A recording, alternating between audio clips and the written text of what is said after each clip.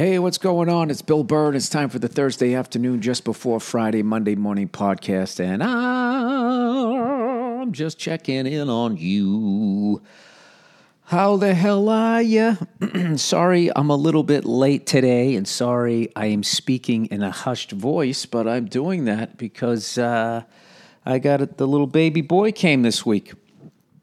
I've become a dad again. My wife gave birth to a beautiful baby boy. And we couldn't be more excited. So I'm not getting a lot of sleep, but it's totally worth it. And it's amazing. When you watch your wife go through a pregnancy, she's sitting there going like, I never want to do this. This is it. I'm done. I am done. You hear me? Stay away from me. I'm done. And you're just sitting there going like, I'm sorry. I'm sorry I did this to you. I'm sorry, right? And then the second you have the kid, about 2 hours later, it's like, you want to have another one? This is kind of friggin' awesome. I mean, how often do you get to see a miracle? You know? You can make a miracle and have fun while you're doing it. Hey, you know what I'm saying, fellas?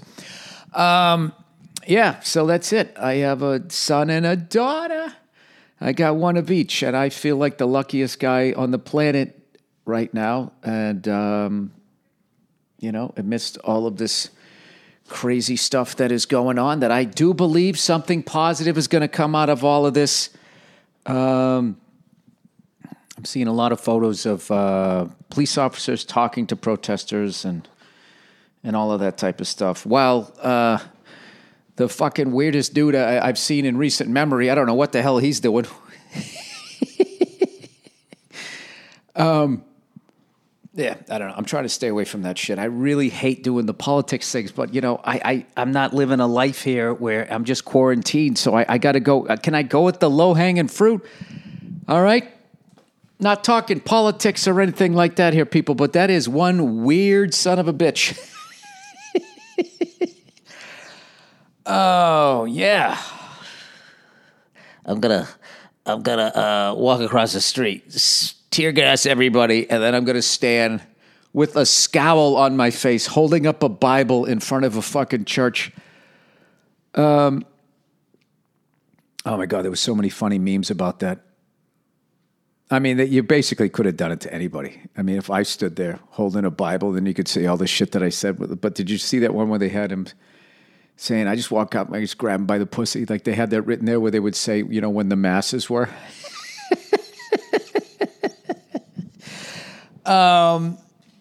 Anyway, Drew Brees got himself in hot water. Oh my God. Jesus Christ. Back in the day when you just had thoughts, you just said them to the people in your house. Why do people feel the fuck, as I do a podcast by myself telling you everything that I'm thinking, why do people feel the need, especially when you're making that kind of money a fucking year? Why in God's name would you go and do that? You got to ask yourself, why would you do that? Well, it's simple. It's easy. That's not what it is. I don't know what the fuck it is, but I do know this. I found the reaction to that so fucking hilarious. Like, if you look at what go back to Kaepernick, right? And Kaepernick takes a knee. Takes a knee during the national anthem and says, this is about people of color. I'm protesting about the way they're treated in this country, second-class citizens, and blah, blah, blah, right?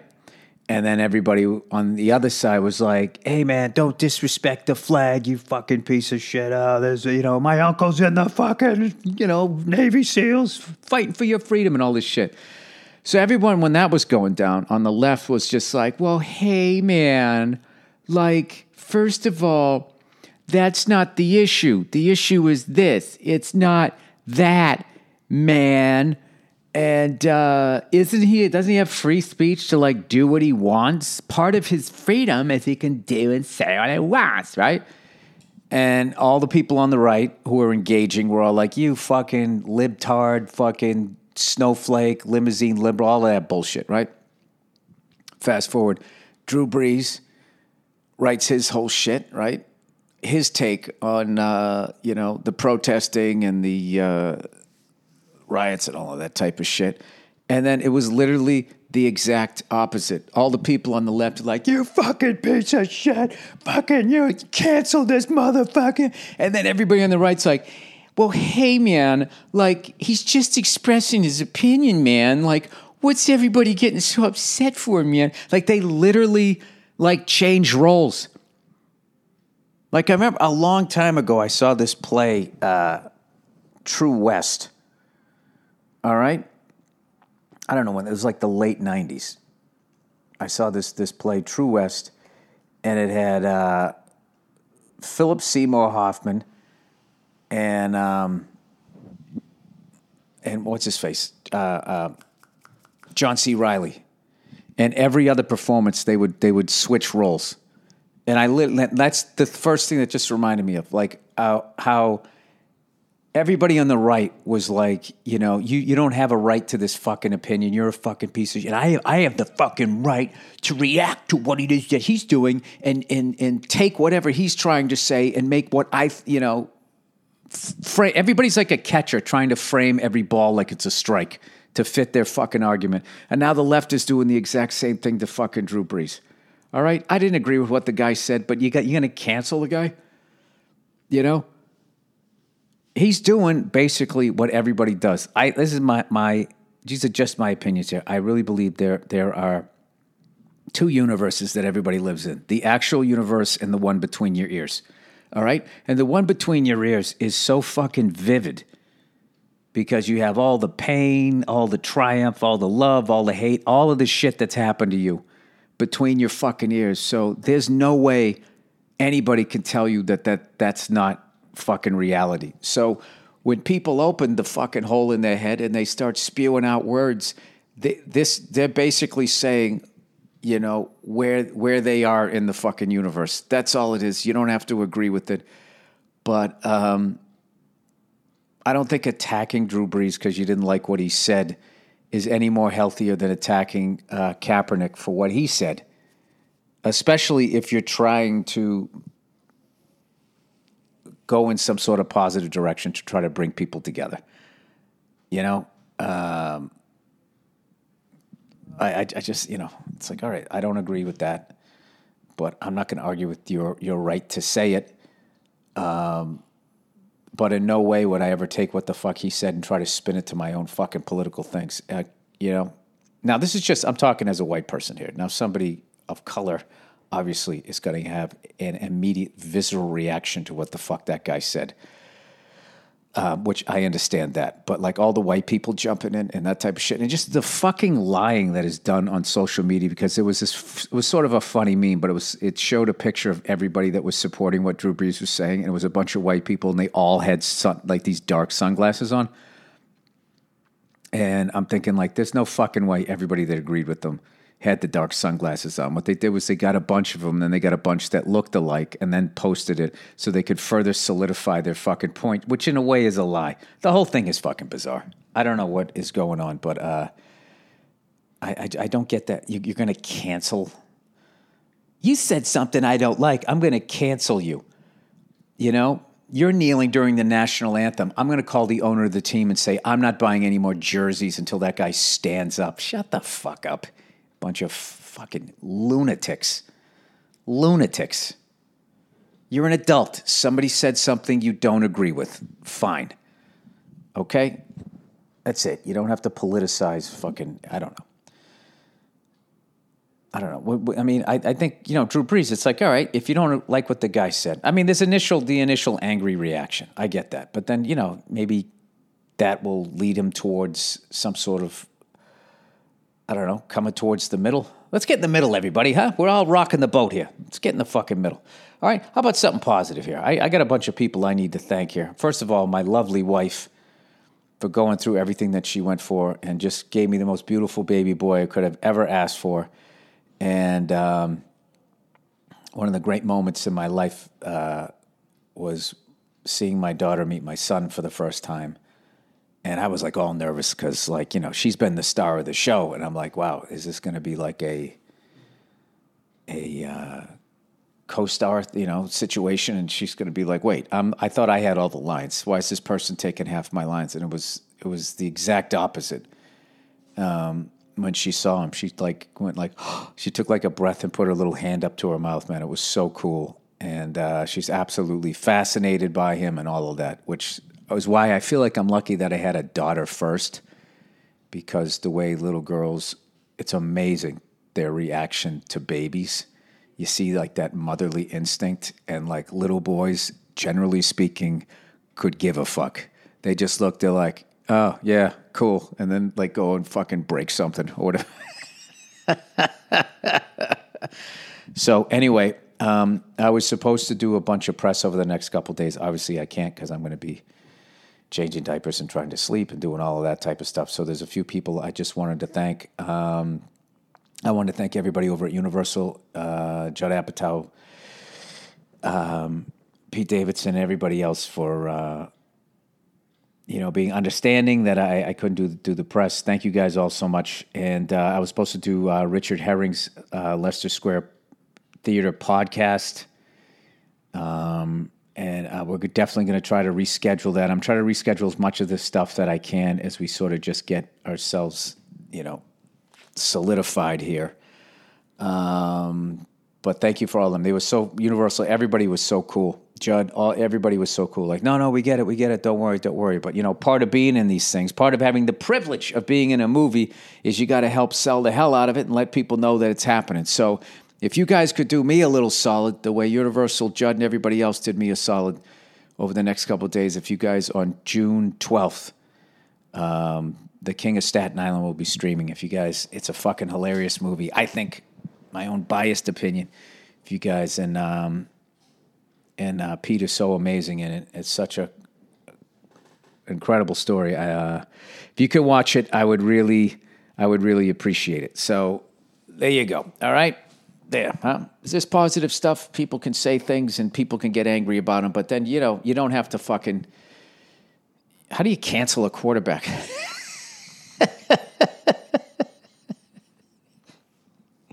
It's not like he was on, the fuck was that? The Dragons out in the fields there. What the fuck was the show? I can't fucking remember. Not Lord of the Rings. Come on, everybody was watching it. It had the little evil king. I wanted to watch it. My wife wasn't into it. It was just too many episodes to just, when there's that many fucking episodes. Game of Thrones. When there's that many fucking episodes and you're married and you're sleeping in the same bed, like there has to be, you got to come to the middle. It's like we have to pick, we got to pick a show. Oh, by the way, I saw a fucking amazing fucking goddamn show. Jeez, I got to clean up my mouth here, and I got two kids, and I could ruin here. I want to make sure I get everybody's. Yeah, Amanda Peet is in this. I forget what the name of the fucking show is. She plays this woman. Oh, does she, Bill? With Christian Slater, they play this married couple. It's based on a true story. Dirty Secrets is what it's called. Dirty Secrets. Oh, geez. The Betty Broderick story. And I got to tell you something. Amanda Peet's performance in this thing is so friggin' incredible. And then I actually looked up the real woman that she's playing, because I was like going like, was this woman this unhinged? And then I just saw pictures of her. I was just like, wow, she is nailing this thing. And Christian Slater is absolutely crushing it, playing her ex-husband. And it is fucking wild. I think it's on the USA Network. We started watching it. I mean, I sort of paratrooped into this thing where I don't know how many episodes in they were, but I'm going to go back and watch this stuff. But Jesus Christ, what a performance. And what a creepy story, too. And it's kind of funny. It was like basically the overall story. I mean, you can read the overall story. If you don't, spoiler alert, just fast forward ahead for a couple minutes here. But it was basically, man and woman get married. They had an old school relationship where she stayed at home, was a stay-at-home mom. He continued to work, built his career. At one point, he went, after finishing medical school, he decided to get a law degree. He's going to be a lawyer. And then he was going to do, I guess, malpractice law or something that had to do with medicine or something like that, legalities of medicine, right? So when he went back to law school, she became the primary breadwinner. And then he became a lawyer and did all that, and became, what the hell he wanted to be. And then their marriage went south, and he was having an affair with some chick he was working with that was like way younger than her, and yada, yada, yada. And so she snapped, and now she's in jail. We'll put it that way. I'm trying not to ruin this for you. And what was funny was it was like this story, this case was groundbreaking because it opened up the whole topic of, women sacrificing their own careers for their guys and then kind of being left with nothing. And I have to hand it to women. Only women in a double murder case could still somehow make it about themselves. Because it is a legit argument. If you're sitting there and you're taking a back seat while your partner is getting all these credits and everything and then gets this ridiculous earning power as you supported them financially and then they walk, yeah, that's definitely fucked up. But it's kind of a weird time to bring it up after the woman who was in that situation killed 2 people. I mean, that's when you're kind of like, I don't think that's the biggest issue here right now. I think maybe mental health might be the issue. I don't know. I forgot what I was going to say. Sorry, I got the dad brain here. It just struck me as fucking hilarious that during that time, you know what I mean? Like if a guy killed a woman and then during that time, during the case, okay, a guy kills a woman and it brings up this criticism that men have for women. Just imagine a world where you could pull that off. I mean, ladies, you gotta understand, when your husband's about ready to snap, and you have to at some point let him sit on a couch and put his feet up. A man sitting down is not a trigger for you now to think of something that you could tell him to go do, right? Can you imagine bringing up that kind of shit? Oh, you know what that reminds me of? That guy killing his ex-wife. You know what that reminds me of? My wife has this thing that she does. Just hear me out. This is all going to come full circle. Anyway, I don't know what the fuck I'm talking about on this podcast, people. I got maybe 2 hours, 3 hours sleep last night. My swaddle game is flatlined. I mean, I'm not going to lie to you. I came in a little cocky. You know what I mean? I was watching the rookie that they put in starting, and I was sitting there, looking like the grizzled vet on the sidelines, like, I got this. He's going to fuck up, and then I've been through this shit before. Well, 2 minutes left in the game, I got this shit. I've done it before. Completely forgot how to do it. Just failing miserably. Changing a poopy diaper while looking at watching a video how to swaddle. My boy is strong, man. It's all about getting that first arm down, and then you bring it across, and then he's kind of like locked in, and he just like powers his way back up through it. Granted, my swaddle game's a little off, but and he was definitely voicing his displeasure. He was definitely arguing the call when I was doing that. So, anyway, I'm just psyched that we're home. That's always the big thing, When you have the kid, my big thing is you just want happy, healthy, all of that stuff, and then the next thing is like, I just want to get everybody home. I never feel relaxed until we're home. So now we're finally home and can sort of, I guess, you can't relax because I still, freak out about shit. But like, at least I'm in a comfort zone of my house. I'll tell you what was hilarious. Like the night before my wife went into labor, I was looking at dirt bikes online.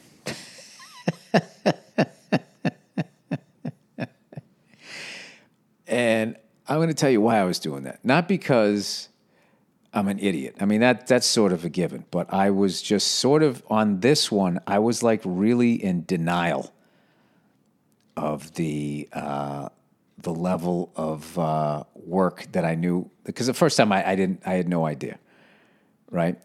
What was ahead of me. And this time I did.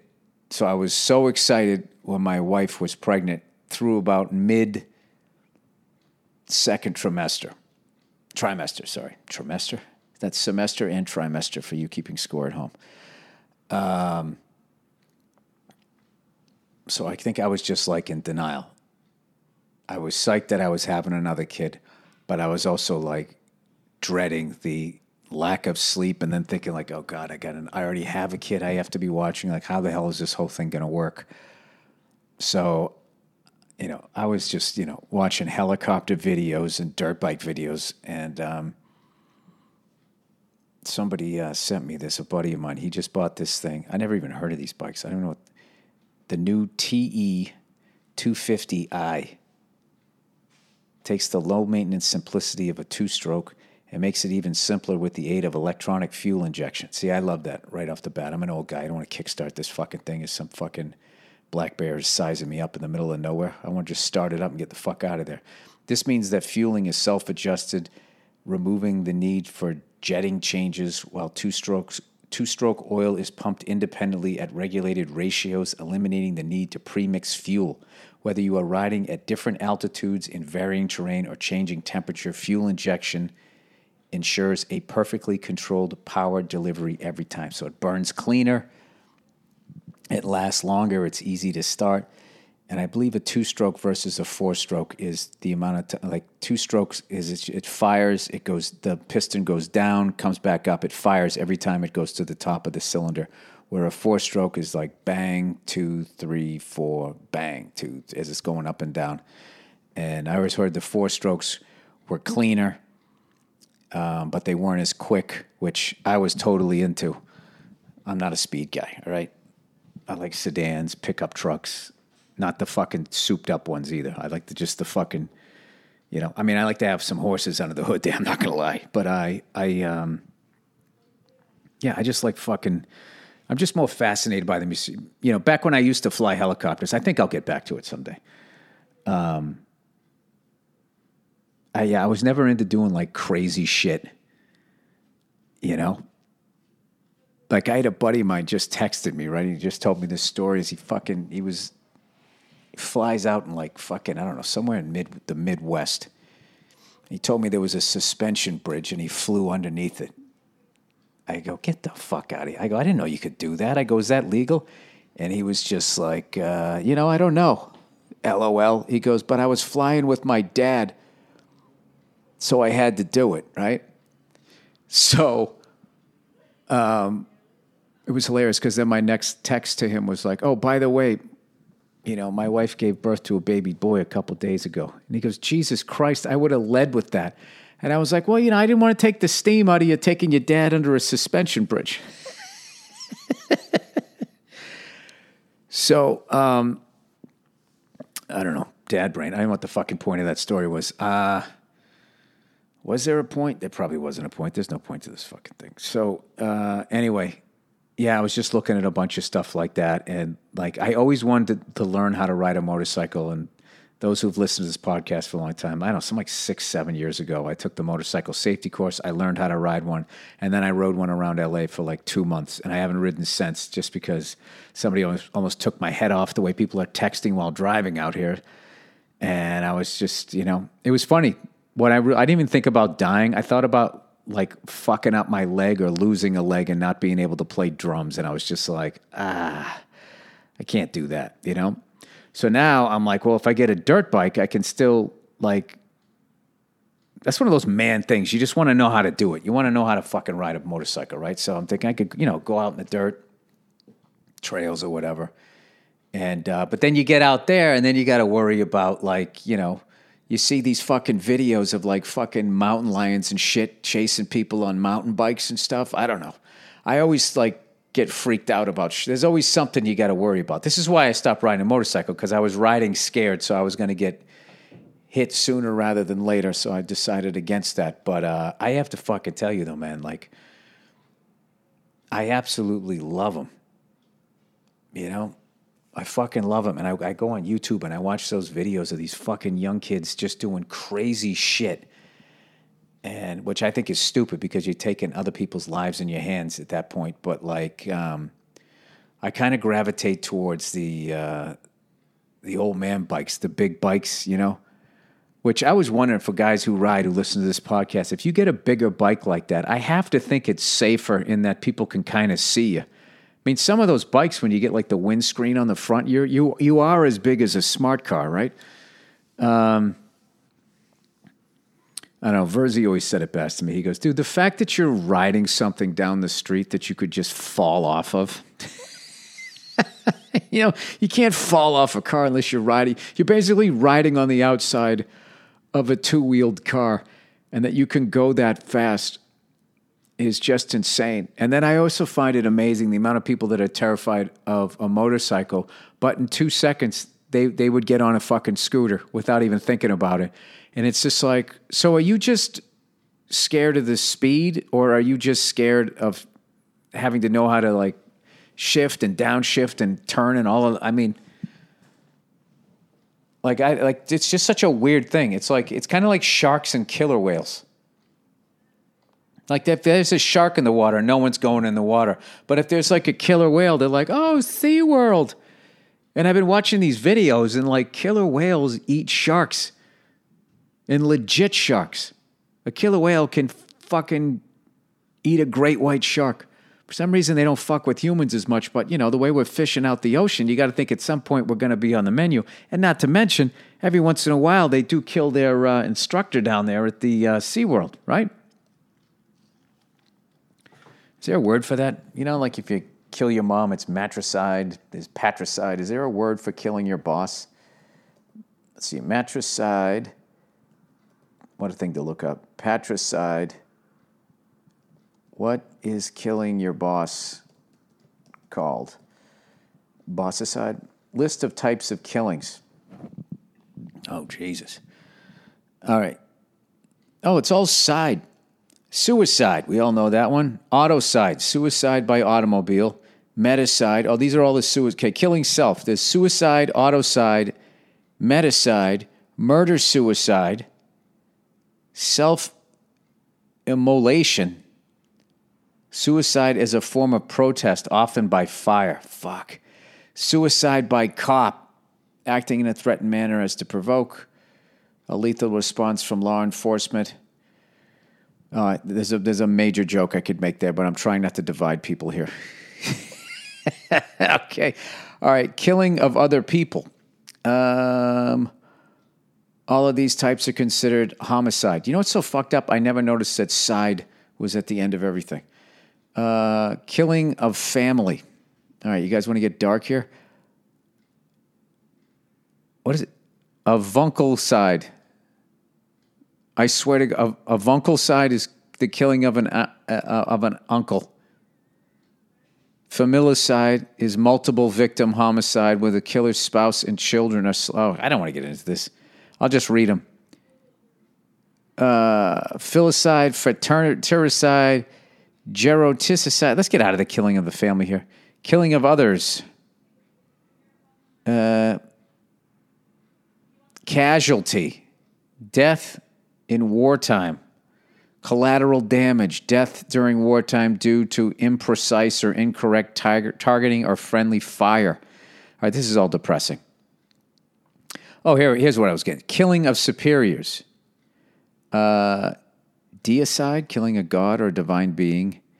Episcopicide, killing a bishop. Oh, episcopicide. I can't say this shit. Killing of a king, killing of a tyrant. Tyrannicide. So isn't that, maybe that'd be like if you thought your boss was that bad. I don't know. I want to give somebody a defense for doing that. That was a weird place to go to. I don't know why. Why am I thinking this? I just brought a life into the world, and now I'm talking about all the different kinds of fucking death.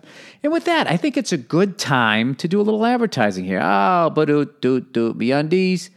MeUndies. Killing your fucking boss. I can't do that. I got to start over again.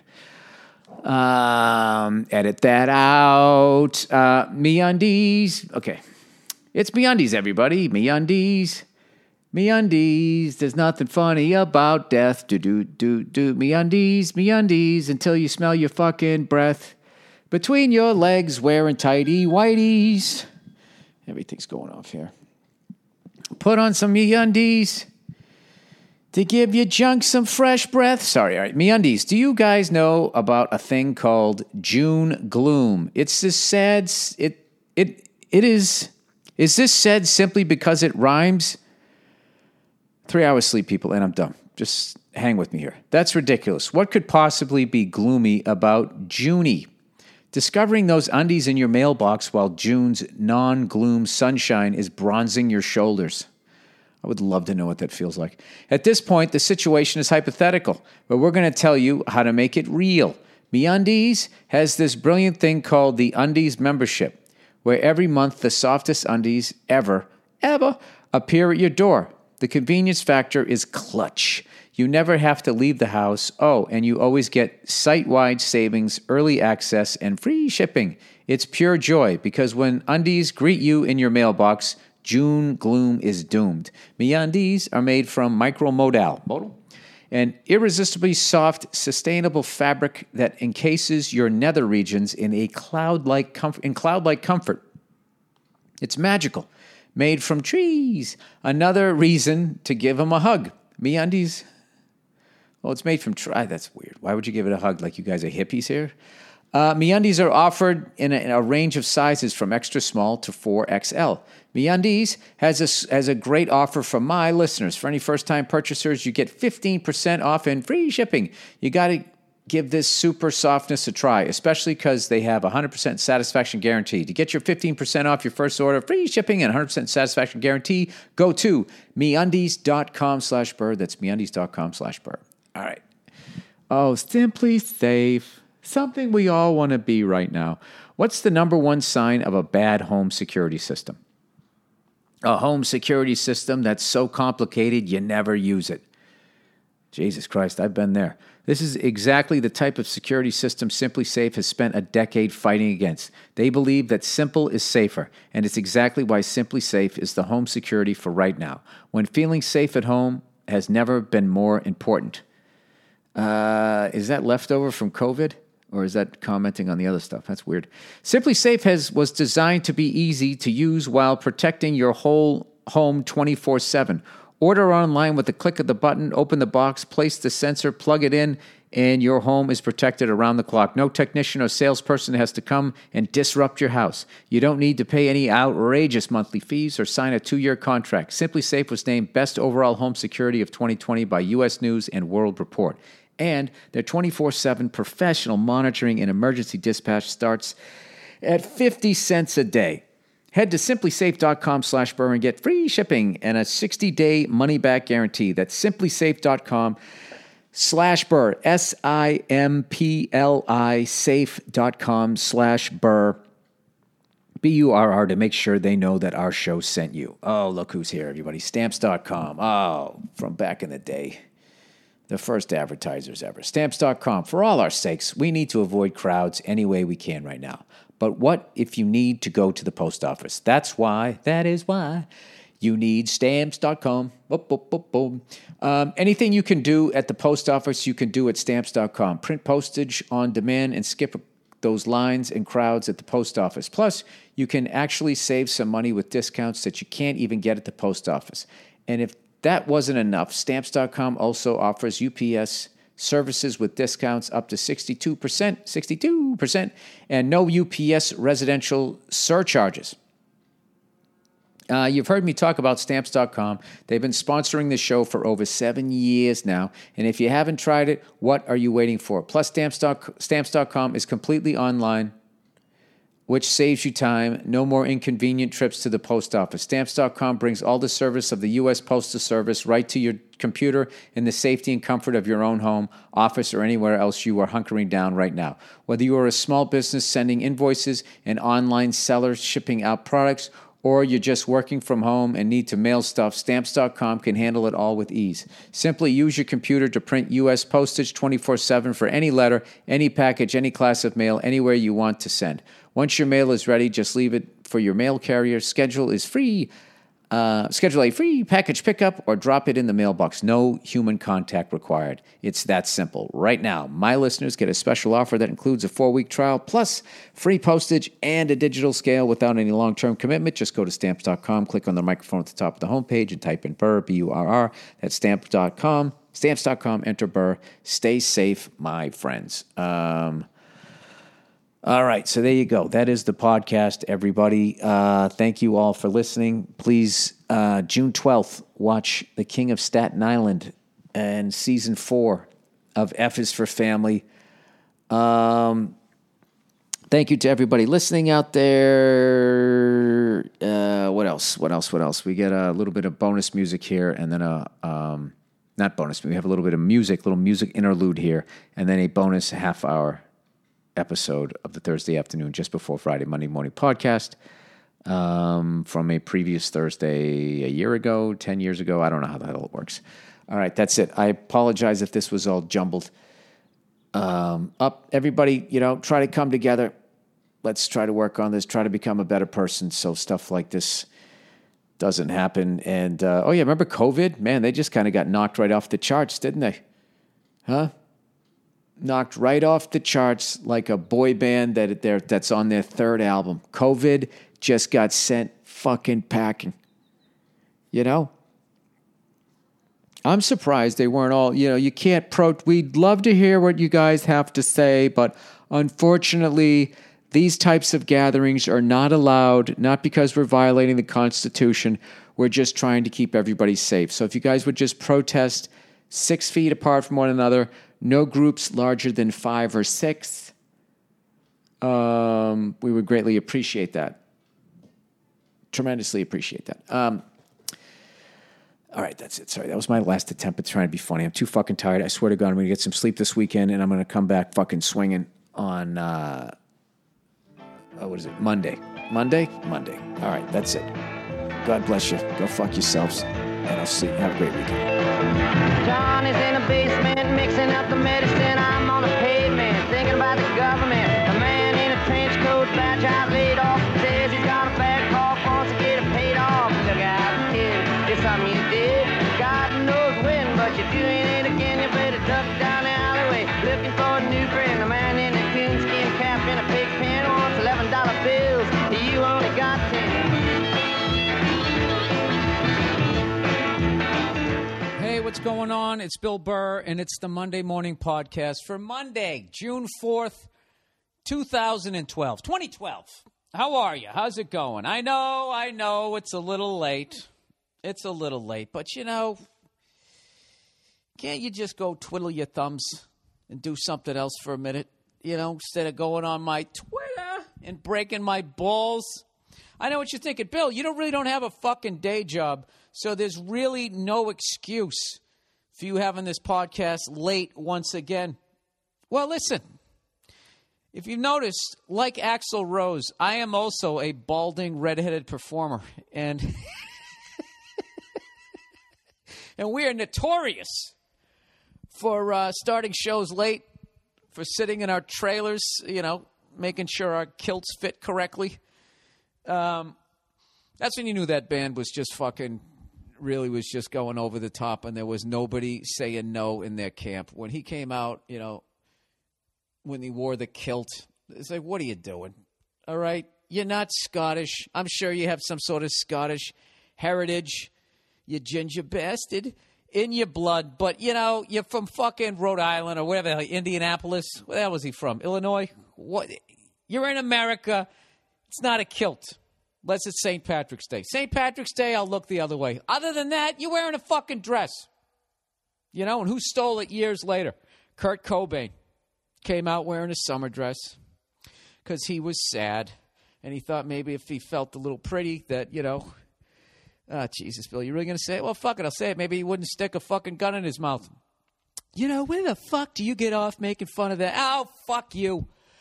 Believe it or not, I'm actually in a great mood. This is the reason why I was late today. This is my the dog ate my homework excuse was I finally went out riding a motorcycle today. That's what I did. I had a manly morning. What did you do? Huh? You sit down and eat some fucking Lucky Charms, huh, you pansy? Are you sitting there smelling like gas? I don't think you are. Is there anything worse than when somebody just picks up a new hobby and then they go out and they just buy all the gear and then they start walking around like they're fucking Clint Eastwood? Well, lucky for you guys, I'm not one of those guys. And the only reason why I'm not is because I'm an old bastard now. And one of the great things about being an old bastard, one of the great things, aside from having an enlarged prostate, is you know your limits. You've gotten fucked up. Somebody kicked you in the head by now. You fell down a flight of stairs. You fucked up some relationships. You know, people you know have gotten fucked up. You realize that there's not some dude in the air that gives a shit about you, you know, that you have some sort of guardian angel just looking out for you. No, if you're a fucking idiot, eventually you're going to get fucked up. Well, is that true, though? There's a couple of golden childs out there. Doesn't everybody just know that guy that you've just been predicting? You know, that guy's going to get his fucking ass kicked. I'm telling you, it's going to happen. Remember this conversation. Remember I said it, okay? A fucking guy. He doesn't show any respect. He's always running his fucking yap. I tell you, I would have done it if I didn't have so much to lose. You know? I would have kicked his fucking ass if X, Y, and Z in this scenario, my wife wasn't yelling at me. You know, and you just keep predicting that this guy is going to get his ass kicked. And, you know, there's always that guy where it just never happens. And once they hit 40, and if you never got your ass kicked by 40, it's pretty much not going to happen unless there's some sort of home invasion. You know? I would think. Or unless for some reason you take up drugs late in your life. Right? You end up eating somebody's fucking face and growling at the cops. It's just, you know, isn't it unbelievable that I refuse to watch that video. And if you watch that video, like before, if you haven't watched it yet, you know, just those videos. That's like just deliberately putting a virus on your computer. You don't want that shit in your own personal hard drive. You don't want that. You don't want that rolling around in your head. You don't want to see that shit. You ever fucking meet, like, you know, veterans who've really seen some shit, be it military or cops or whatever, prison guards? They got that look on their face. They just seen too much shit. Christmas music starts fading away in the background. Why would you deliberately do that to yourself? All right? It already sounded horrific enough. It's already making my stomach turn. I mean, that's just... What kind of world do we live in? Whether something like that happen, that's the new drug?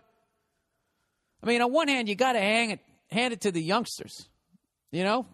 Every time, you know, you think your generation is taking it to the limit, the next generation somehow figures out a way to top you. It's one of the great things about human beings. That's why cars keep getting better, right?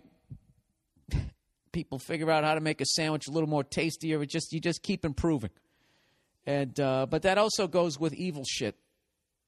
And I always thought, you know, the crack 80s, when I saw Crack Babies, I was like, that's it. I don't know how you top that. You know, some little shivering fucking guinea pig of a kid, never had a goddamn chance, comes out addicted to crack. How do you beat that?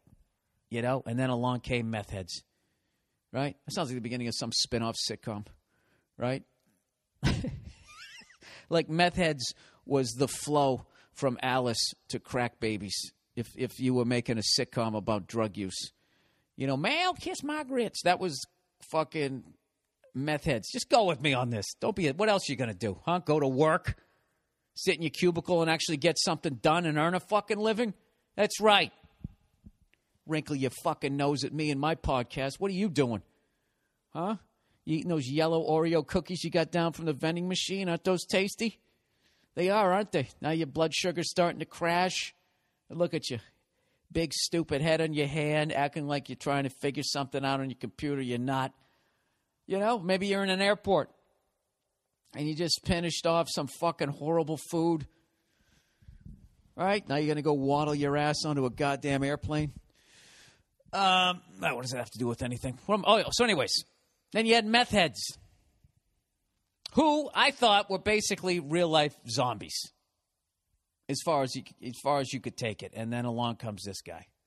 Along came Paulie, right? Just like the movie, except Philip Seymour Hoffman's eating somebody's face. How great is that fucking basketball scene, by the way?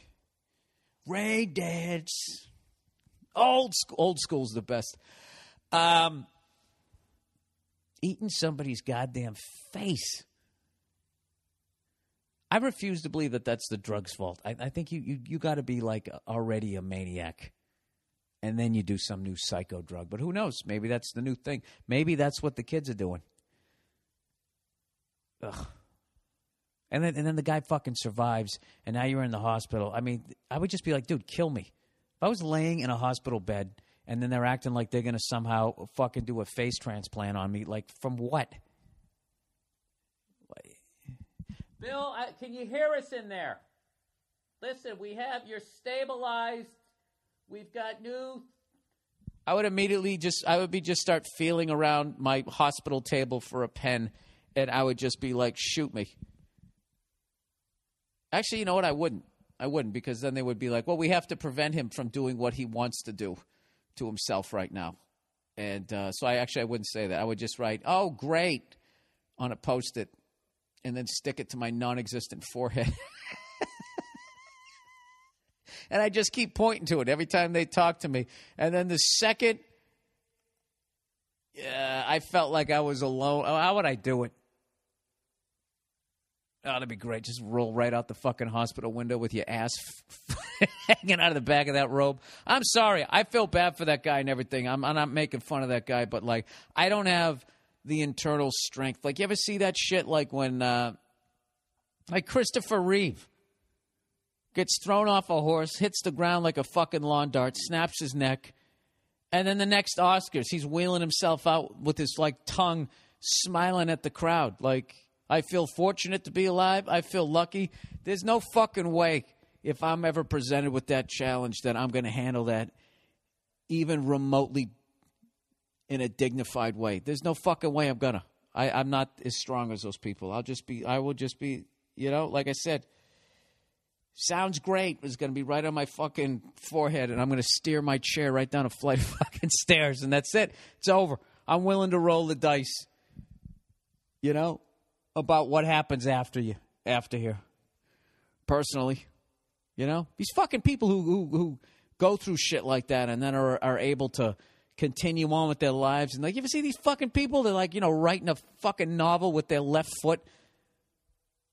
You know, I'm sitting, my girl's like, take out the recycling. I'm like, what the fuck? I mean, I just, you know, if there is a higher power, I think he knows who to fucking challenge. He's taking a look at me going, oh, geez, we'll let that one go. This fucking asshole can't even make the goddamn bed. I'm going to send him flying off a fucking horse. Are you serious? So anyways, let's get on with my day here. I had a phenomenal day. I went dirt bike riding this morning for the first time ever. Never rode a motorcycle. And I got to admit, I did all right. I was driving around for like an hour, and then next thing you know, they talked me into going out on the track where they had jumps and shit. And but it wasn't like, you know, they were fucking steep for me, but they had like the plateau so you could ride over them like a little bitch, which is exactly what I did. And it's why I didn't get hurt. A couple times, you know, I got into like second gear, and I kind of was like, whoa, and there was like a fucking fence with a telephone pole. And I was like, yeah, you know, I don't want to be doing that. I don't want to be fucking laying there, you know, with my rib cage slammed into all my vitals. I don't feel like doing that. So I kept it slow. Then I got on the track, and it was hilarious. I thought I was flying when I was on the track, but someone was taking video of it, which I will give you. I will put up on the podcast page. Hopefully if it's sent to me by the time I post this, I'll definitely at least have some photos. But I thought I was flying, right? Like, I was flying. Then I watched the video. I looked like looked like I was riding like a fucking moped. But anyways, I drove around for like 2 hours. Got it down pretty goddamn good, and I only ate shit once. I was on the track, and I don't even know what happened. It was like I was up, and then I wasn't. I was like, I got it. It's going good, man. I'm going to kick up some dirt. And that was it. Landed on my shoulder.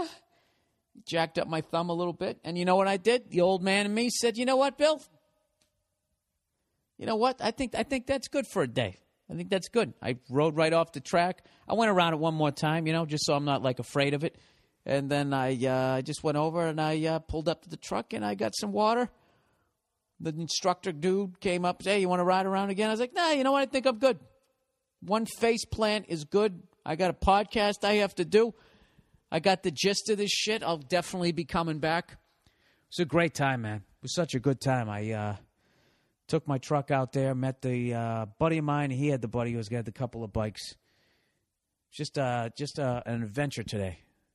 We got off at the exit. There was these two dogs that looked healthy. They're just running down the fucking highway.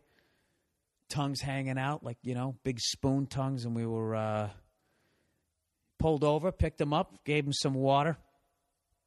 Parked in the shade, let them hang out there. Fucking awesome dogs. They were filthy, but they were well fed, and they had collars. So it was hilarious. Like right next to the track was this guy. He had like a fucking, just was living in like a double wide. Like motocross, you're there for 2 seconds and you just feel it. It is a white trash sport. That's why I loved it. My fucking inner redneck. You could just feel it, gas, gears, meth, the whole fucking thing was right there, Mullets. Everybody there sucked at math, but they could convert a lawnmower into like a fucking Ferrari if they had to, or at least a Mustang. That whole vibe. So right next to the track was this guy had like a double wide, and he had like fucking 20 dogs. So the dude who picked up the dogs is going, well, let's just drop them because we were yelling and the guy didn't come. I'm like, well, let's just drop him over the fence. And I watch that dog whisperer shit, and I see like when a dog comes up to the pack and everybody starts freaking out. And I'm like, I don't know about this, guys. I don't know. So we lift the dogs up, and the pack immediately is just like, rah, rah. So fucking like, all right, not a good idea. We almost threw these dogs to their death. So we ended up putting them back in the truck. I know there's a couple of people who know a lot of stuff about dogs right now. Don't worry. It has a happy ending, okay? So you can relax, all right? Get off the edge of your Staples seat, your IKEA chair. This has a good ending. So we ended up going to the track. We parked in the shade, and the dogs immediately just, passed out. They were so exhausted, poor things. And they were friendly as hell. So when we were done, we ended up just looking up the Humane Society, and they had a drop-off. And we went over there, and we came walking in with them. Didn't have leashes. We're, like, carrying them in and shit. And we come walking in, like, hey, how you doing? My whole head is like, please, you're not going to kill these dogs in, like, 20 minutes, right? So we brought them in. The second we came walking in, they were like, Jesus Christ, those dogs are back again. We know those dogs. And, they were microchipped, scanned them and shit, and which was unsettling. Because one of my buddies is going like, oh, these things are microchipped, and then the conspiracy theorist in me is just like, yeah, we're next. That's what they're going to do. They bring us into, after we escape a FEMA camp. Und your papers, please. And they're going to fucking tackle you, scan you, and send you right back to your camp in Fresno. But let's get back to the happy ending. So they knew the dogs. They scanned them. They called the owner, and then they ended up coming down and getting the dogs. So we did a good deed. All right? That's why the podcast is late. Because I was acting like a fucking 8-year-old, but we rescued dogs along the way. Isn't that a nice story? I got to tell you something. If you've never gone dirt bike riding, you got to do it. And I can't imagine when I saw some of the kids down there getting to ride those bikes, like how fucking incredible that must be. So I remember when you were a kid, you're just sitting there riding in the back. You're always the passenger. And then all of a sudden, one day you turn 15 and a half, you get your permit. Next thing you know, you're driving down the street. It's the greatest fucking feeling ever. To feel that at 8, to go from literally like, Mom, I don't want to eat liverwurst, to like fucking a half hour later, flying around the track. It's just incredible to me. But anyways, it was an awesome time, and I don't know. But I don't know if I have time for another hobby. And I got to tell you, like, it was fun, but it was fucking scary. I didn't know what I was doing. At one point, like, I let out the clutch, and I just started flying. I'm in the parking lot. It's all dirt, and I'm heading towards these trees and these cars. And fortunately, I remained calm, and I had to think. What do you do? Oh, pushing the clutch, and here's the brake. Okay. And it's the exact opposite where, you know, I'm used to driving my truck. I push in the clutch with my foot. Brakes, obviously, with the foot. And now it's the opposite, unless you use the back brake, which is on the right side, the whole fucking thing. But I was able to remain calm. It was hilarious. I stopped, and when I turned around, I saw everybody in the parking lot was laughing.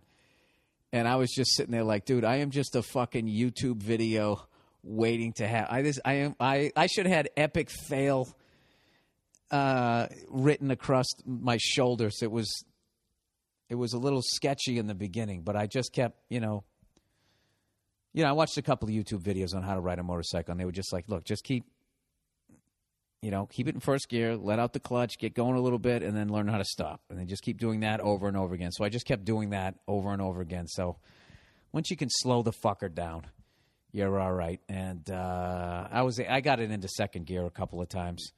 But like I said, I wasn't, I wasn't trying to break my collarbone, or even worse, fucking be a lawn dart right into the, I'm too old. I can't make a comeback from that shit, kids are all positive. They like fall out of a skyscraper and they're like, yeah, I'm good. Put on some cartoons. And they're like up and walking in like a week. Like that would have broke me as a human being.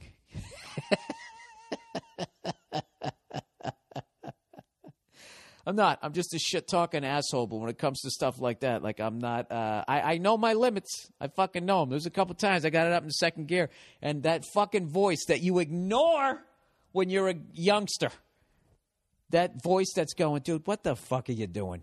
And just plays out the scenario, of laying in the back of the ambulance and that guy flashing the pen light in your eyes, just playing out that scenario and all the canceled gigs I would have. And every time, it's below 30 degrees out, my fucking liver hurts. Like, I just played all of that. Every time I thought of that, I just kept slowing down. But it was fucking awesome, man. And that's it. There you go. There's my dirt bike story. That's why I'm late. All right. Okay. So this is the Monday Morning Podcast, everybody. Did you watch some fucking sports? How about them Celtics? The fucking Saints, kid. They tied it up. What'd I say?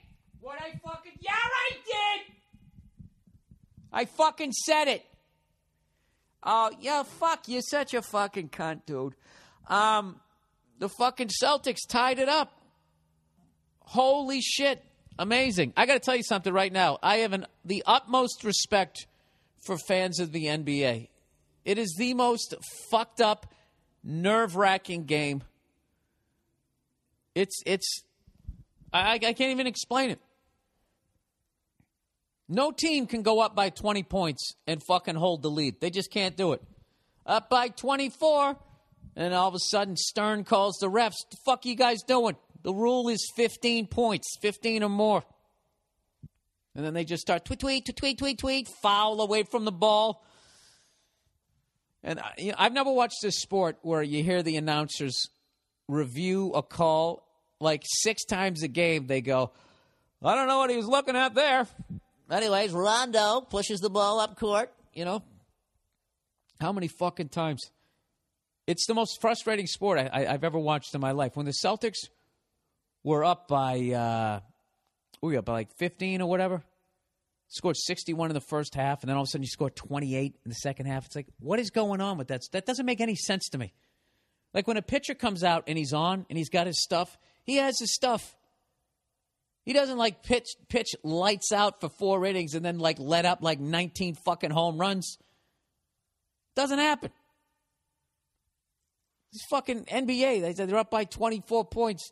And then all of a sudden they can't get a call, they can't get a bucket, and all of a sudden it's a fucking 4-point nail biter.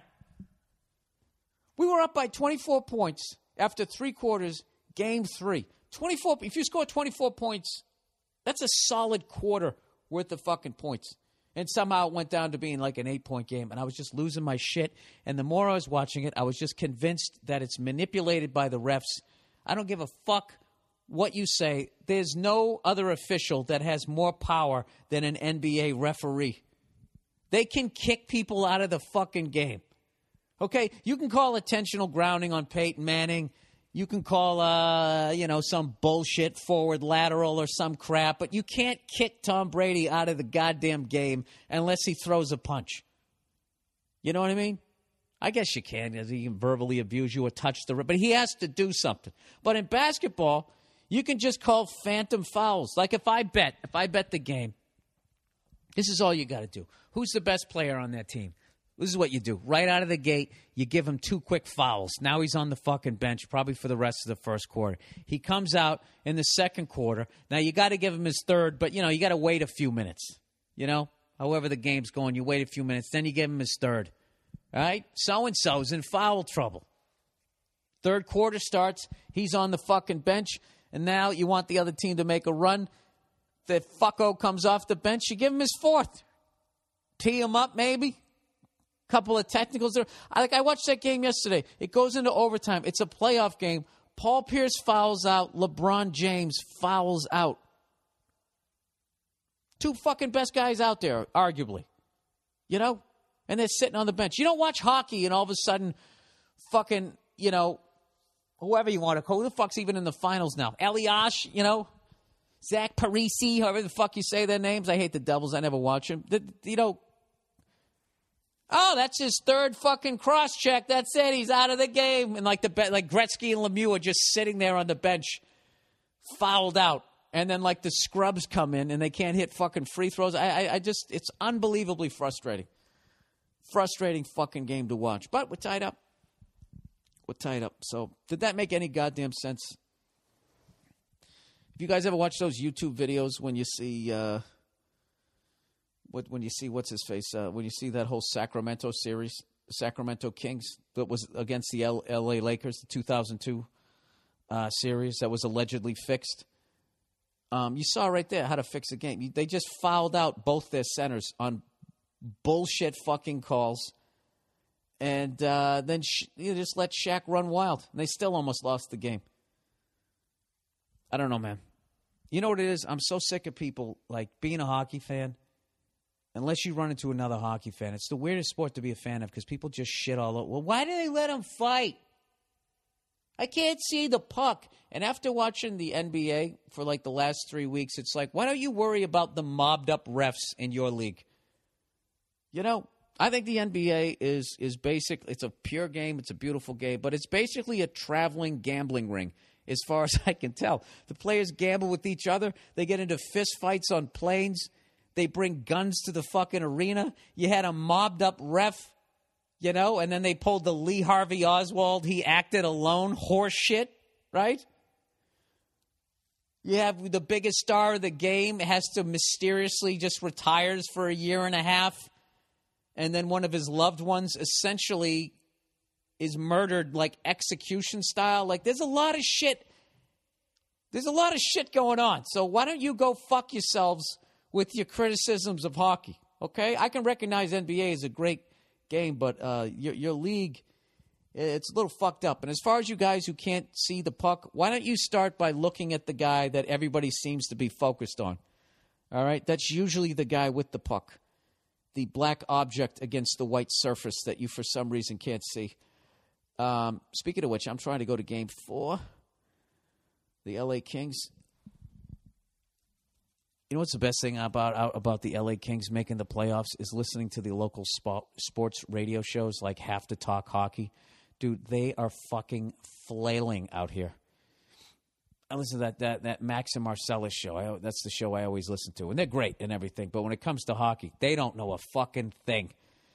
Max is just hitting you with basic. They got there quicker than any other team. Big team. They're playing together. He's nothing. The guy's got nothing. This is funny. 2 weeks earlier, I was listening to his show, and some jackass called in, was going, I'm a casual fan of hockey. I go to a couple games a year. If they just would tell you what a cross-check is, it's right there. It's dude, you're not a casual fucking fan. That would be like me saying I'm a casual fan of the NBA. I go to a couple games a year. If they just tell me what traveling is, it's how do you not pick that up within the first fucking period and a half? All the criticism against hockey is so ridiculous. I love when they go, why do they have 2 halftimes? It's dude, why don't you go back to basic math and realize that it's mathematically you can't have 2 halftimes. Right? They have a third time and a 2/3 time. you want to get technical. Correct? All right. Anyways, this is the podcast. Hey, you know what time it is? It's time for some fucking advertising. What do you say? Father's Day is coming up, everybody.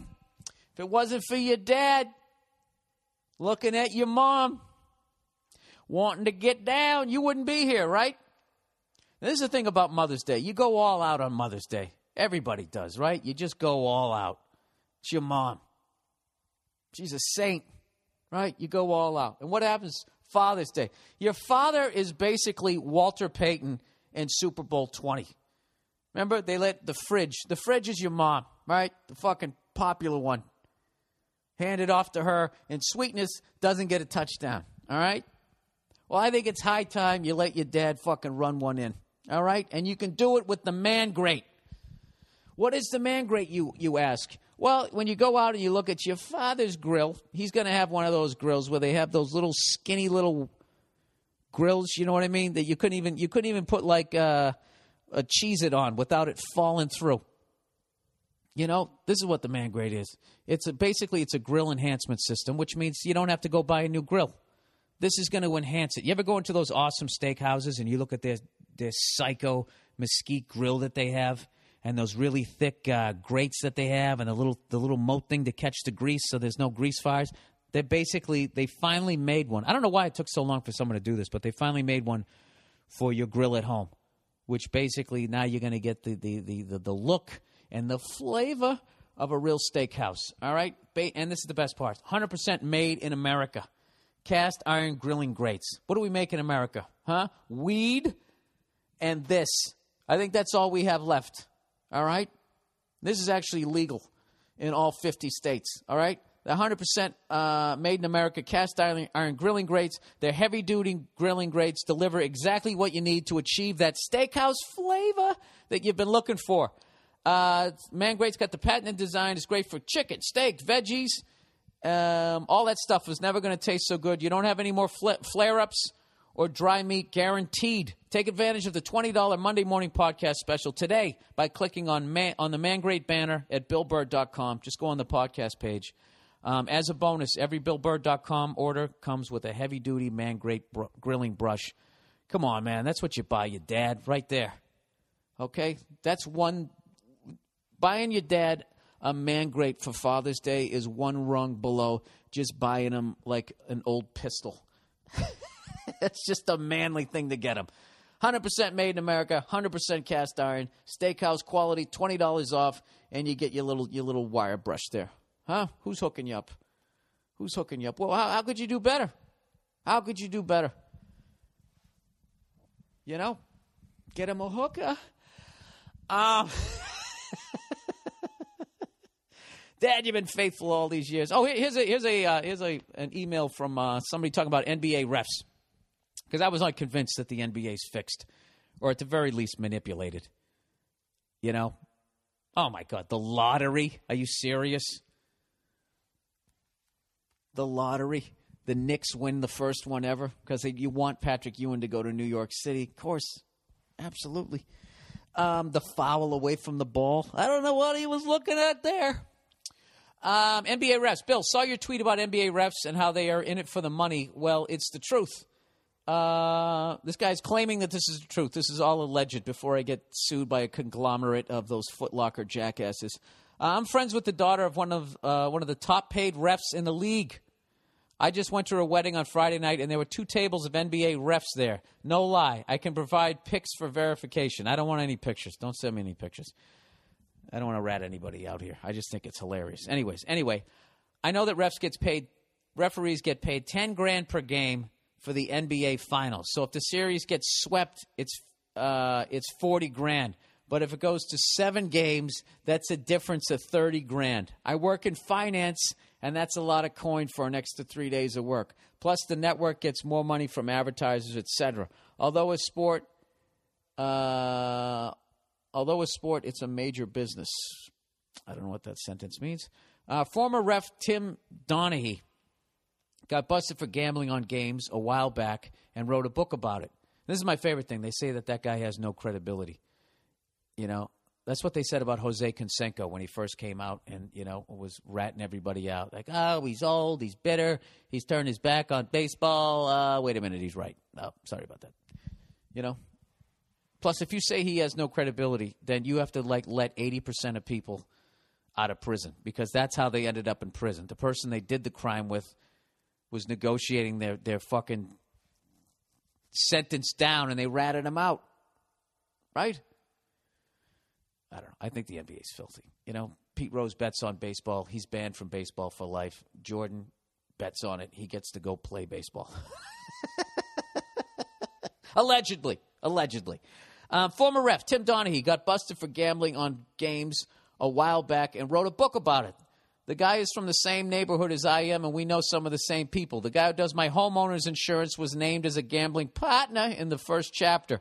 It's eye-opening of how shady the business is and how refs can cheat so easily to fix the outcome of a game, according to Tim Donaghy. This is all alleged, people, all alleged. Philadelphia is a hotbed for NBA refs, and I actually went to high school with an active NBA ref who was also at the above-mentioned wedding. Love the podcast, but just started listening a few months ago. How could I download the podcast? Dude, you didn't really say anything. You just said you went to a wedding with some NBA refs. So you know how much they make a game. But you didn't really provide any. That's all circumstantial. I don't know. It just seems so filthy. Like, they call, when they call those ticky-tack fouls, I'm telling you, they're thinking ahead in the game. As how I look at it. I get Paul Pierce fouls out, but those bullshit ticky-tack fouls that you call on him in the beginning of the game is how he ends up fouling out in the end when he actually fouls somebody. So I don't know. I don't get it. I'm sitting there watching this. We got a 15-point lead, and then all of a sudden, within a minute, Paul Pierce and Rondo both pick up their fourth fouls, have to sit down, and next thing you know, it's a game again.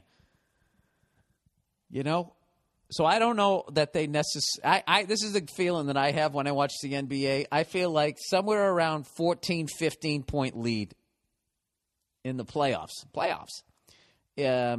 That's when all of a sudden, calls start going the other way because they don't want people to turn the channels. At the end of the fucking day, it's a business.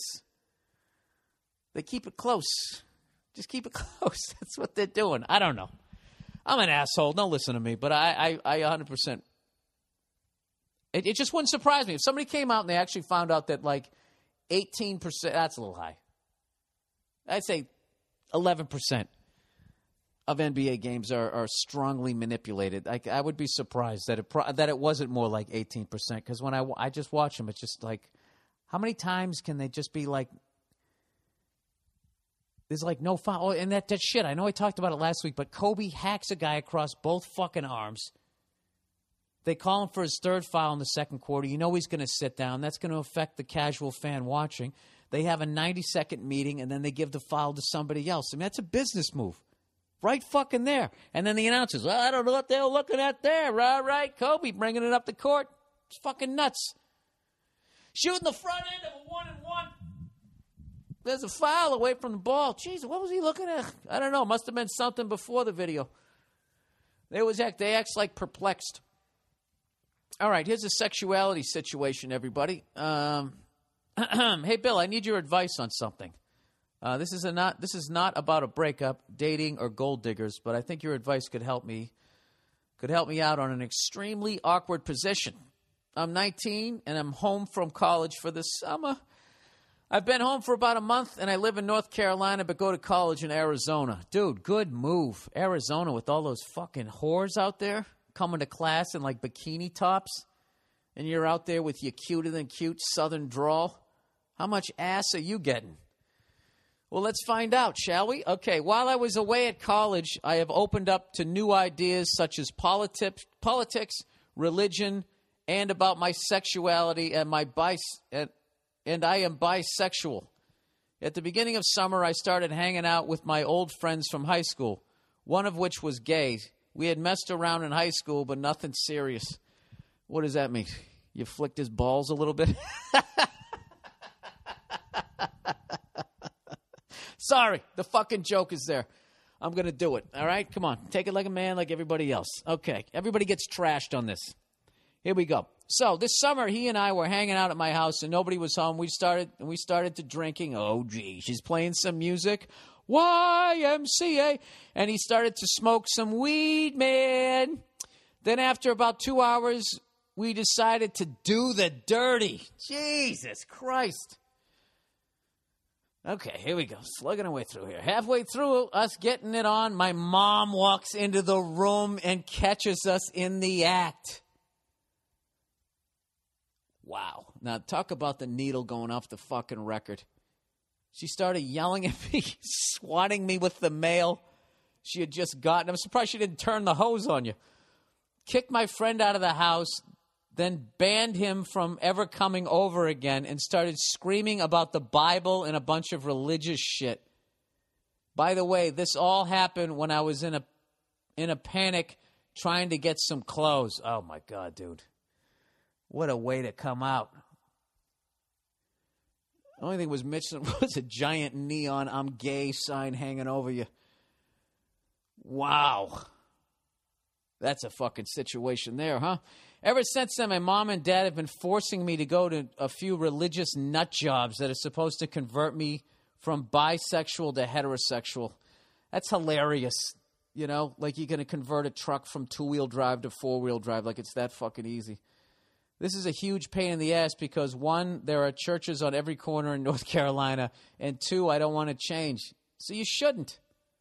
Dude, you can't. You are who you fucking are, and they're going to have to accept it. Also, my parents have been treating me differently now, and it's really weird and awkward every time we talk.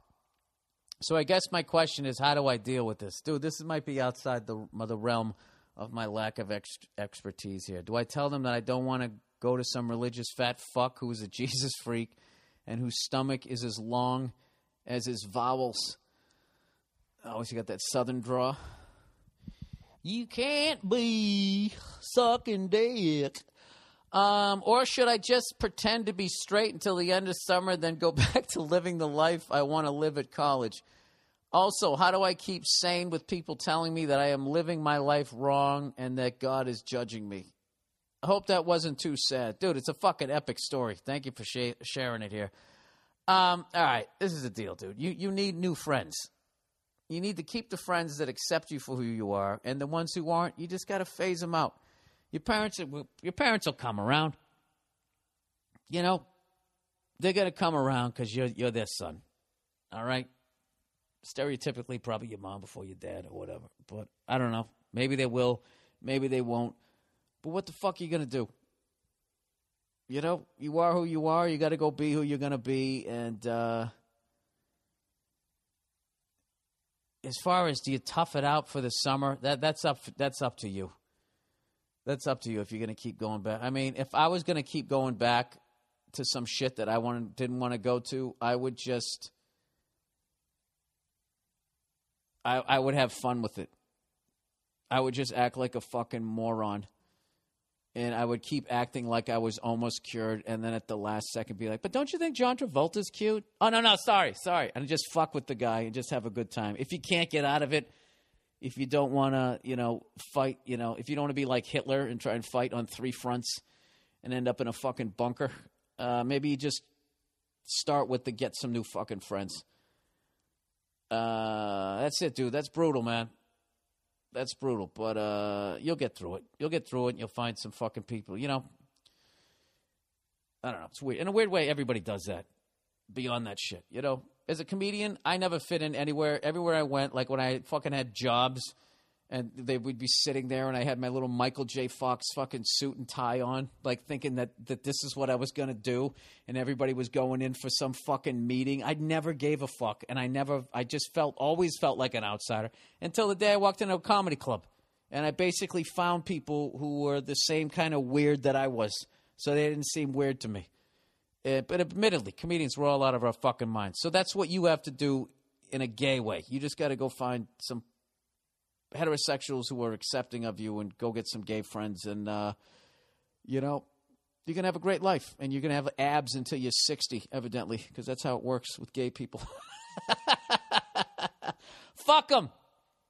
Be who you are, and that's it. All right? There you go. All right. Dealing with girlfriend's mom.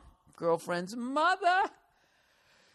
Dear Billiam, I'm 24 years old. You know, it's funny. I always do this Boston accent. I think that it fucks with my language for the rest of the week. My language? No, my accent for the rest of the week. I'm 24 years old and recently started. Let's see if I can pronounce my R's through all of this. I'm 24 years old and recently started dating a new gal. She's a complete sweetheart. Sorry. Also 24 years old, but her mom already hates me. What do you got, a mullet? You got an earring? You got a loud car? Do you got that look, I'm going to fuck your daughter? What's going on with you? He says, I'm a pretty successful guy for my age. College graduate. I have a house, legit office job, etc. How the fuck you got a house at 24? Do you come from money or are you dealing? Dude, if you're a college graduate and you legitimately found a job and were able to buy a house, like, I don't know, like, you're probably like one of 5 people from your generation that's able to do that with this fucking economy. So I'll give you the benefit of the doubt. Congratulations. I'll give you the benefit of the doubt that you don't have a meth lab in your bathroom. Anyways, the girl lives at home, and before me, she was dating a guy in medical school. Her mom crept through my Facebook profile and decided, based on the suburb I'm from, the school I went to, and the fact I'm not a doctor, I'm not good enough for her daughter. Which means she probably pressured her daughter to go date a fucking doctor. Or, you know, she dated a doctor trying to make her mom happy. That's what I'm guessing, with my lack of a psychology degree. But my cynical, everybody's a cunt way of looking at stuff. Well, after 3 months of dating and accepting I might be around for a while, they finally agreed to meet me. Her dad seems like a nice guy. It's just the mom I have to, air quote, impress. So here's the issue. I can't play the redneck stereotype too hard by wearing acid-wash jeans and a Def Leppard T-shirt because my girl will get pissed off. But to my advantage, I own 2 cars, both of which will annoy her and deem me a fucking hick. Which option, in your opinion, would be funnier parked in the wraparound driveway of their $1 million house? And now he sent me pictures of his 2 fucking sweet rides. He's got a 2006 Ford Mustang GT. This is my daily driver. It's blue with silver racing stripes and lowered 2 inches. I have the cats removed and full exhaust. I don't know what that means. What, catalytic converters? I have no idea what that even means. I just love that you assume that I knew. So it's loud as shit, and it's a 5-speed, so I can play like I sucked at driving a stick and do the rev and release clutch move that all 16-year-olds do. That should rattle their stainless steel appliances and granite countertops. Number 2, I got a 1991 Ford F-150 4x4. My bad weather / housework, I think you beater? You wrote better. 351 Windsor, motherfucker. 2-tone red and white single cab red bench seat. It has plenty of NRA stickers on the back from the previous owner. My favorite being fight crime, shoot back. Oh, dude, that's a wrap. That's a wrap. I think you got to go with the truck. Fender wells are rusting out, and there's several rust holes in the bed. It also leaks coolant and oil and would leave a nice stain in the driveway. I don't plan on being a dick or anything when I meet them, but if she's going to judge me without even knowing me, I'd hate to let her down. Enclosed are pictures of both cars and the bumper sticker on the truck. Please advise. That's what we say at the end of emails in bullshit corporate America. Oh, please advise. Dude, those are beautiful cars, man. I love 2-tone pickup trucks too, by the way. This is what pull up in your pickup, and then the next time you come over in the car, and that'll do the other stereotype that people who don't come from money always, buy depreciating assets. I don't know, dude. It all depends on how much you care about this girl, because your whole attitude is perfect. You shouldn't give a fuck whether she likes you or not. You really shouldn't. There's nothing you can do about it. Just, romance her daughter if you love her. If you don't, get rid of her. Don't stick around just out of spite. But I would definitely go with the pickup truck, man. The pickup truck's fucking hilarious. But you know something? The Mustang's cool, too. That Mustang says, I'm going to bang your daughter before we even get to the restaurant. And it's loud. Maybe the Mustang. Do you got a mullet? How about a clip-on earring? I don't know. Anyways, what the fuck else happened to me here? I got to click back to my notes here. There's a couple of stories I want to tell you. I told the motorcycle one, right? Didn't I? For fucking 9 hours? Ah, shit. Where the fuck is it? There we go. Where the hell is it? You know what? This fucking computer, man. How sick are you guys listening to me bitch about my computer? Let me just get rid of this. Oh, shit. You know what I went to on, what was it, Wednesday of last week, Thursday of last week? I went down to the House of Blues. They had the John Bonham birthday bash. It's become this yearly thing where this cover band, basically. Not cover band. It's like these insane fucking musicians. I guess they're all playing Led Zeppelin. They come out, and then all these drummers sit in, and they play all these Zeppelin tunes. And it's the fucking shit, man. And there was some guys out there who really, really impressed me. Simon, it was crazy. Freddie Cupcake Curry, the nicest guy in rock and roll. Now, if you remember that from MTV, Headbangers Ball, you're showing your age. He played Custard Pie, and Simon Wright, the drummer for AC/DC from 83 to 90. He took over when Phil Rudd got kicked out, and right before they did Razor's Edge, 1990, he left to go play with Dio. And I never really listened to Dio, at least that part of his career. And all I heard was him just playing the AC/DC stuff, which was total 2/4 stuff. And he came out and played The Ocean, and he fucking crushed it. Phenomenal drummer. But more importantly, the last time I saw both those guys on the same night, I saw them play the old Boston Garden. Cinderella was opening up for AC/DC on the Heatseeker tour. Huh? You jealous? Isn't it amazing that it took me 43 years to find dirt bikes? When you hear that story. But Freddie Curry played Custard Pie, and I felt there was two different. All the drummers there were great, but I felt there was two kinds of drummers that night. There was the drummer that was going up there that loved John Bonham and was paying tribute to him, and understood what it was that John Bonham did. And then there was the other guy. So this was a small portion. Went up there, and it was just a jerk-off festival that they were going to go up there and show that they could play all the fucking licks, and they were playing all over the kit throughout the song, and it just, I don't know. One guy I saw put the drumstick between his teeth as he was just playing with his right hand, and I was just thinking, Bonham would have smashed a snare drum over your fucking head. What are you doing? What are you doing? I mean, was he biting on it because he felt he fucked up a lick? I have no idea, but it was annoying. It fucking annoyed me. And it started off great. The guy who organizes it, Brian Tishy, I think he organized it. He played In the Evening, and man, he just fucking crushed it.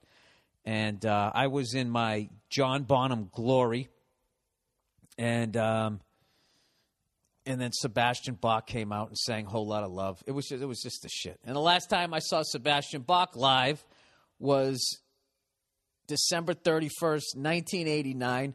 I had just lost my license for drinking and driving, and I saw Aerosmith at the Boston Garden to bring in the decade of the 1990s. That's how I went out of the 80s.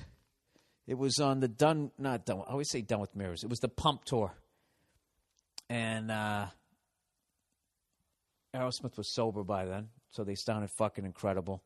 And that was that classic story I told you where when that concert was going on was right around the time when another bad egg that the United States had invested in, Manuel Noriega, down in Panama, all of a sudden wasn't doing what the fuck we wanted him to do. You know the deal. All these dirtbags, they're all doing shit that we don't want them to do, but they're doing what we need them to do, so it's okay. And then the second they stop doing what we need them to do, all of a sudden we're outraged that they gassed their own people fucking 12 years earlier.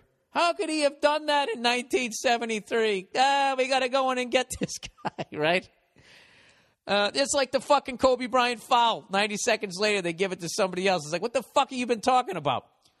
So anyways, they're pumping us with all the information about Manuel Noriega, and none of it is good.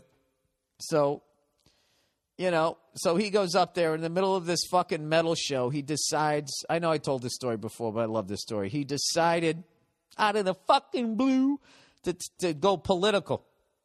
I remember he was standing on stage. Now, he might have been drunk, just for him to save face, but he was wearing these leather pants, and I just remember him standing there. He goes, "What's up with this Manuel?" And he grabbed his dick, and he goes, "Suck my fucking burrito, man." It was fucking horrific. And there was this awkward pause, and everything just went, wow. Everybody starts cheering. He goes, he said something about going down there and fucking nuking him. It was the classic. And for all you cunts over in England, the guy's from Canada, so go fuck yourselves. All right? You think another typical stupid guy from the States. All right? And he might have been pandering, but I got to tell you, we all cheered. That's right, Sebastian. You figure out Central America and then play Slave to the Grind.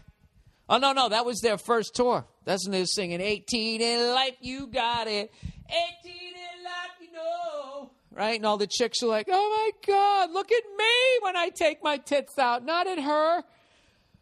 Oh, those were the days. Oh, those fucking fishnetted whores. It was fun. It was the greatest fucking thing ever.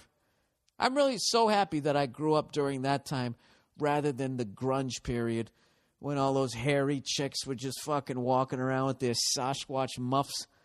You know? High and tight 80s, baby. It was right before the really bad... There was two things that were really bad in the 90s. Like, that grunge music, the top tier I like, all right? But there was a lot of moping around just because moping around was selling albums. The same way with hair metal. There was a lot of shit about the devil, and, they weren't really sacrificing anybody, right? It was only the top shelf that were. But anyways, the mopey music of the 90s, and then the just absolutely perfect circle, horrific grapefruit fake tits where you had like a varicose vein on the side of your titty. Like, those two of the worst things from the 90s, I would say. One of the best things from the 90s, I would say, would be Soundgarden. I'd go with them. I'm sure I get plenty of fucking emails. They fucking suck. They actually ripped off. I don't give a shit. You guys like me, anytime your computer comes up and says, hey, there's new software available. Would you like to download it? And you got that option, not now. Like hitting the snooze alarm on your fucking computer, and then one day you go to your iTunes doesn't work, none of the video works, and then you yell at your computer like it's the problem. That's what I like to do. Hey, everybody, have you been to the post office lately? Yeah? How did that work out? Wouldn't it be wonderful if somehow you could take the enormity of the postal industry and just stick it inside of your apartment? Put it right in your little sleeping bag. Wouldn't that be great? Well, I'm here to tell you that that's a possibility. If you go to Stamps.com, everybody, you can stop one of the biggest wastes of times in your life right now, which is going to the post office, especially when you got a business to run, or maybe you just want to sit down and eat a sandwich, right? That's why you need Stamps.com. It's not only going to save you time, you can buy and print official U.S. postage using your own computer or a friend's and a printer. Print exact postage for any letter right from your desk using the free digital scale. The exact postage for a letter or package. Sorry, I read that wrong. Basically, anything you want to ship. You can stick that baby in a box and put it on a scale. Maybe you need some help. Now you got a friend. Right? You have him pick it up. You put it on the damn scale. You weigh it. You put the postage right on. You walk out. You put it in your post office box, whatever, your mailbox, and then you go right back to watching TV. Bill, we know what we would do if we had the post office in our own apartments or houses or outhouses or tents. Do you live in a tent city?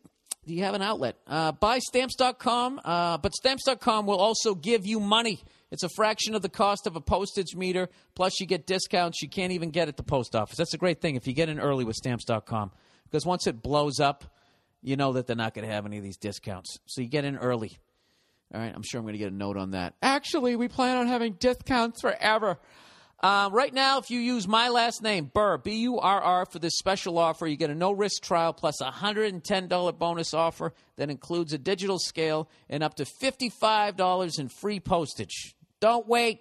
This is the call to action, everybody. Go to Stamps.com right now. Before you do anything else, click on the radio microphone at the top of the homepage and type in Burr, B-U-R-R. That's Stamps.com. Enter Burr, and you will be in the wonderful world of not having to go to the post office anymore. You know? That'd be great. What if you had the grocery store in your own apartment? That'd probably be next. Go to grocerystore.com. Wouldn't it be great if lemons fell out of your ceiling? Do you know the wonderful, the beautiful, the lovely Nia has been, she's been on a tear lately. You know, planting all this shit out in the yard. And none of it's edible. So we're having this big fight. Like, she likes pretty smell. It smells good. I like it. It's lilac. It's like, you can't fucking eat that shit. You know, why don't we get a, like a watermelon tree or something, right? Watermelons don't go fuck yourself. I know they don't grow on trees. You know what I mean? Let's get something edible out here. Let's grow some goddamn potatoes. You know? Let's go grow some fucking food. That's what I want to do. They got those little dwarf trees. Like a midget grapefruit tree. They got a midget avocado tree, and you just stick them in a barrel. And there you go. Apocalypse comes. Here comes Jesus throwing all the sinners down into hell, and you're just sitting there eating avocados. Like, go fuck yourself, you hippie. I got a food supply. What are you going to do to me? Huh? At the end of the day, I know you're a pacifist. I know you don't got it in you. You don't have that rage like your dad does. Talent skips a generation, all right? Why don't you go play the fucking maracas and get out of my face? I know that's not your three-headed dog. That's your dad's. Yeah, go. Well, look, I respect your dad. I'm not disrespecting him. I'm disrespecting you. Yeah, I'm sure that's how you're going to tell this story, you fucking pussy, right? All while you're eating an avocado or grapefruit or some shit like that. You know, recently I worked with somebody, and they said something about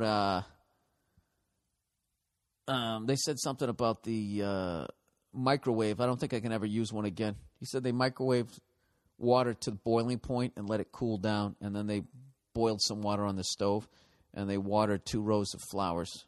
And the water with the microwave water, they all died. So I'm all set on the microwave. That's all it takes. If it kills a plant, what's it doing to me? I don't know. I'm easily scared, everybody. And I'm not trusting. So if you have any remote like theory on anything, like, you know, I would literally phase out living in a house if you had a good enough lie as to why it was slowly killing me. Anyways, what else do we got here?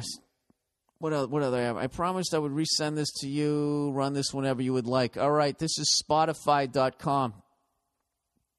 All right, this is one of these places that you oh, for Christ's sake, what is this? This is the graphic image.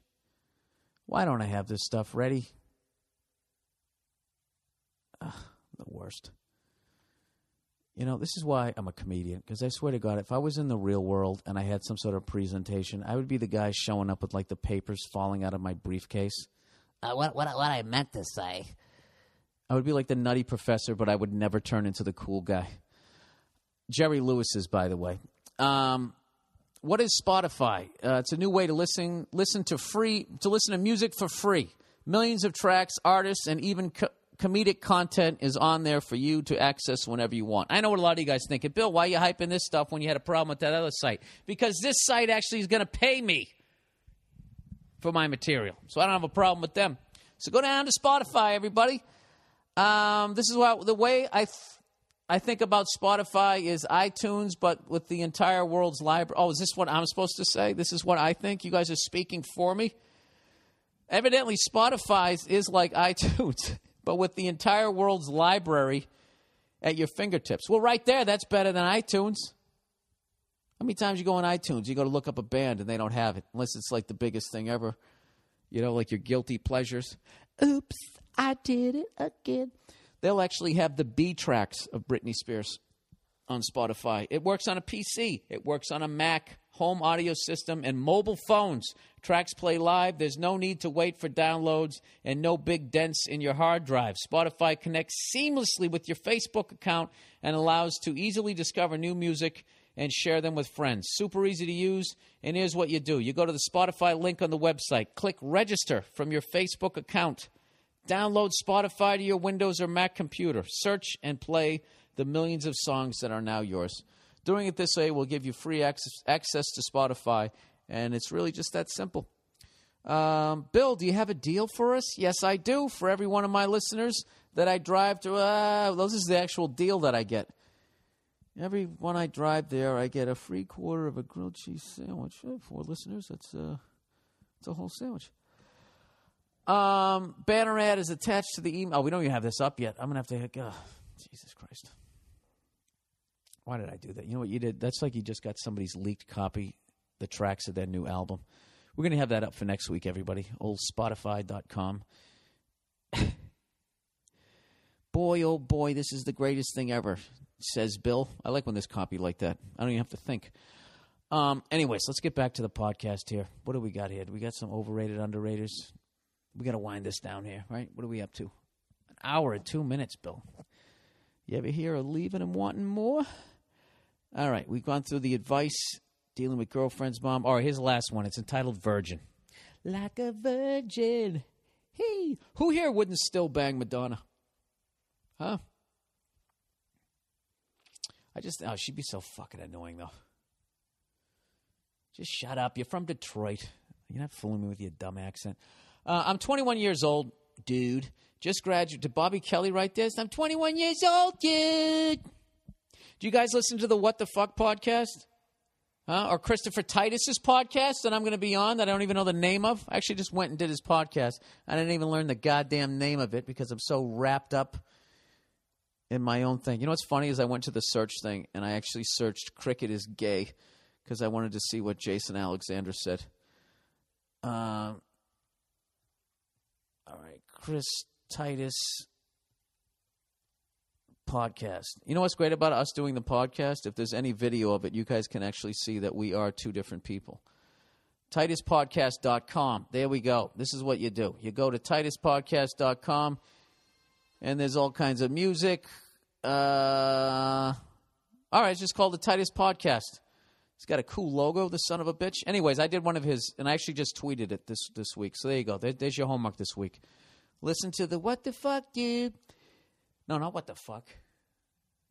Oh, you know what, dude? What the Fuck is Marin's.